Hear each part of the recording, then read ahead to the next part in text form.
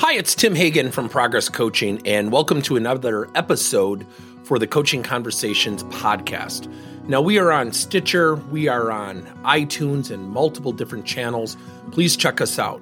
Now, one of the things that you'll get out of our podcast episodes is a lot of content, a lot of strategy. It's not fluff, it's not concept, yet we really want you to engage with the content and let us know your feedback. If you have any questions, feel free to reach out to us. If there's topics you'd love to have us address, we would love to share them with you. Let us know your impact and let us know your feedback. One of the most interesting conversations I've ever had with somebody was recently I was talking to one of our clients and their managers about the power of conversations.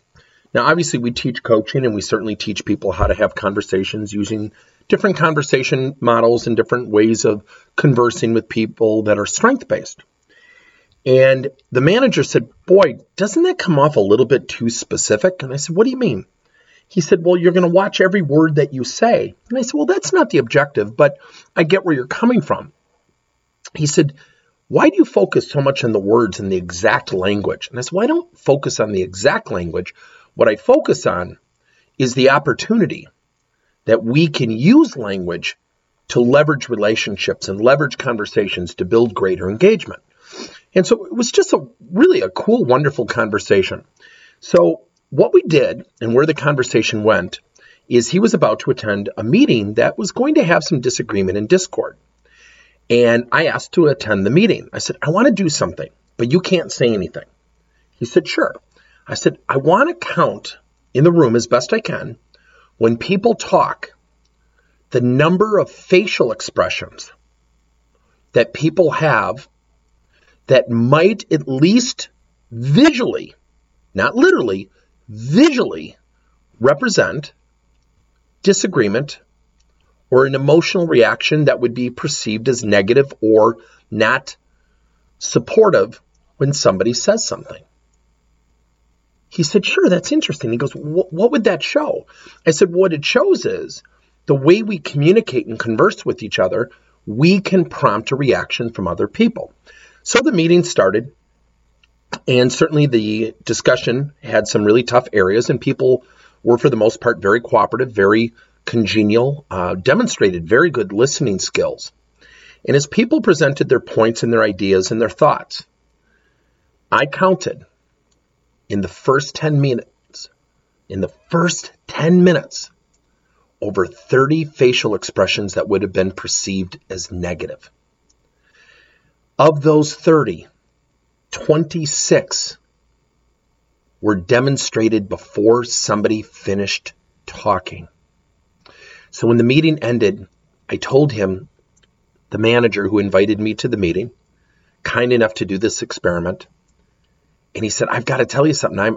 I was watching the room. And I said, well, what did you see? And he said, I don't think I was so hyper aware of how people were reacting. What did you see? I said, I had 30 adverse or perceived as negative reactions to what people were saying in the first 10 minutes. I stopped counting. 26 of those 30 were demonstrated before the person was done talking. He said, I'm not surprised. I noticed it too. He said, but I've never really noticed it. And I said, it doesn't mean our intent is bad. It doesn't mean that we're bad, but it shows how we communicate, how we converse, and certainly the language we use. Now, I was creating slash marks on a piece of paper and pretending to listen to the content enthusiastically. And I also created slash marks for the word but. And he said, wow, what did you find? I said, we were over 40 buts, meaning we were combating people. But versus saying, John, I really like your idea. And what if we did XYZ to massage it? I said, that's the power of language. People have an emotional reaction. People have a reaction based on the way we converse with them and certainly with the language we utilize.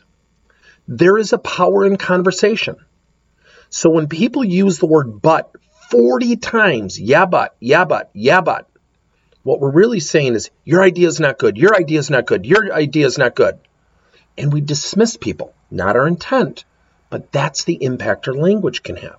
So as our conversation ensued over lunch, he said, well, what would you suggest? I said, practicing these conversations. So ironically, the manager about a week later, sent me an email and said, I used your technique called dovetail. So what a dovetail is a 3-step process of leveraging strengths and addressing an area that needs to be addressed opportunistically.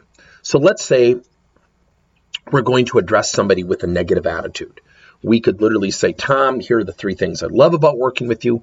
And I think about combining a more team-like, positive, energetic attitude to that strength list. How do you think that would serve you well? That's a dovetail. I started with 2 or 3 strengths. I addressed an area of opportunity.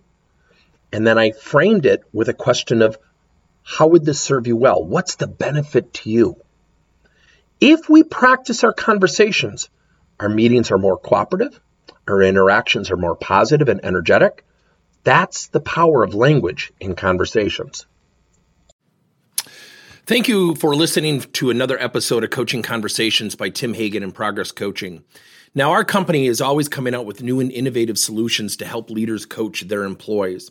And recently, we just created a new service called Coach to You, where leaders can pick and choose topics and assign 7 to 21-day programs for employees to learn and, more importantly, apply actions and then reflect and share what they're going to do going forward as a result of the learning. It's called Coach to You. We're literally bringing coaching to your employees. If you're intrigued, we'll have a link in each one of our episodes where you can get more information. And again, thank you so much for listening to another episode.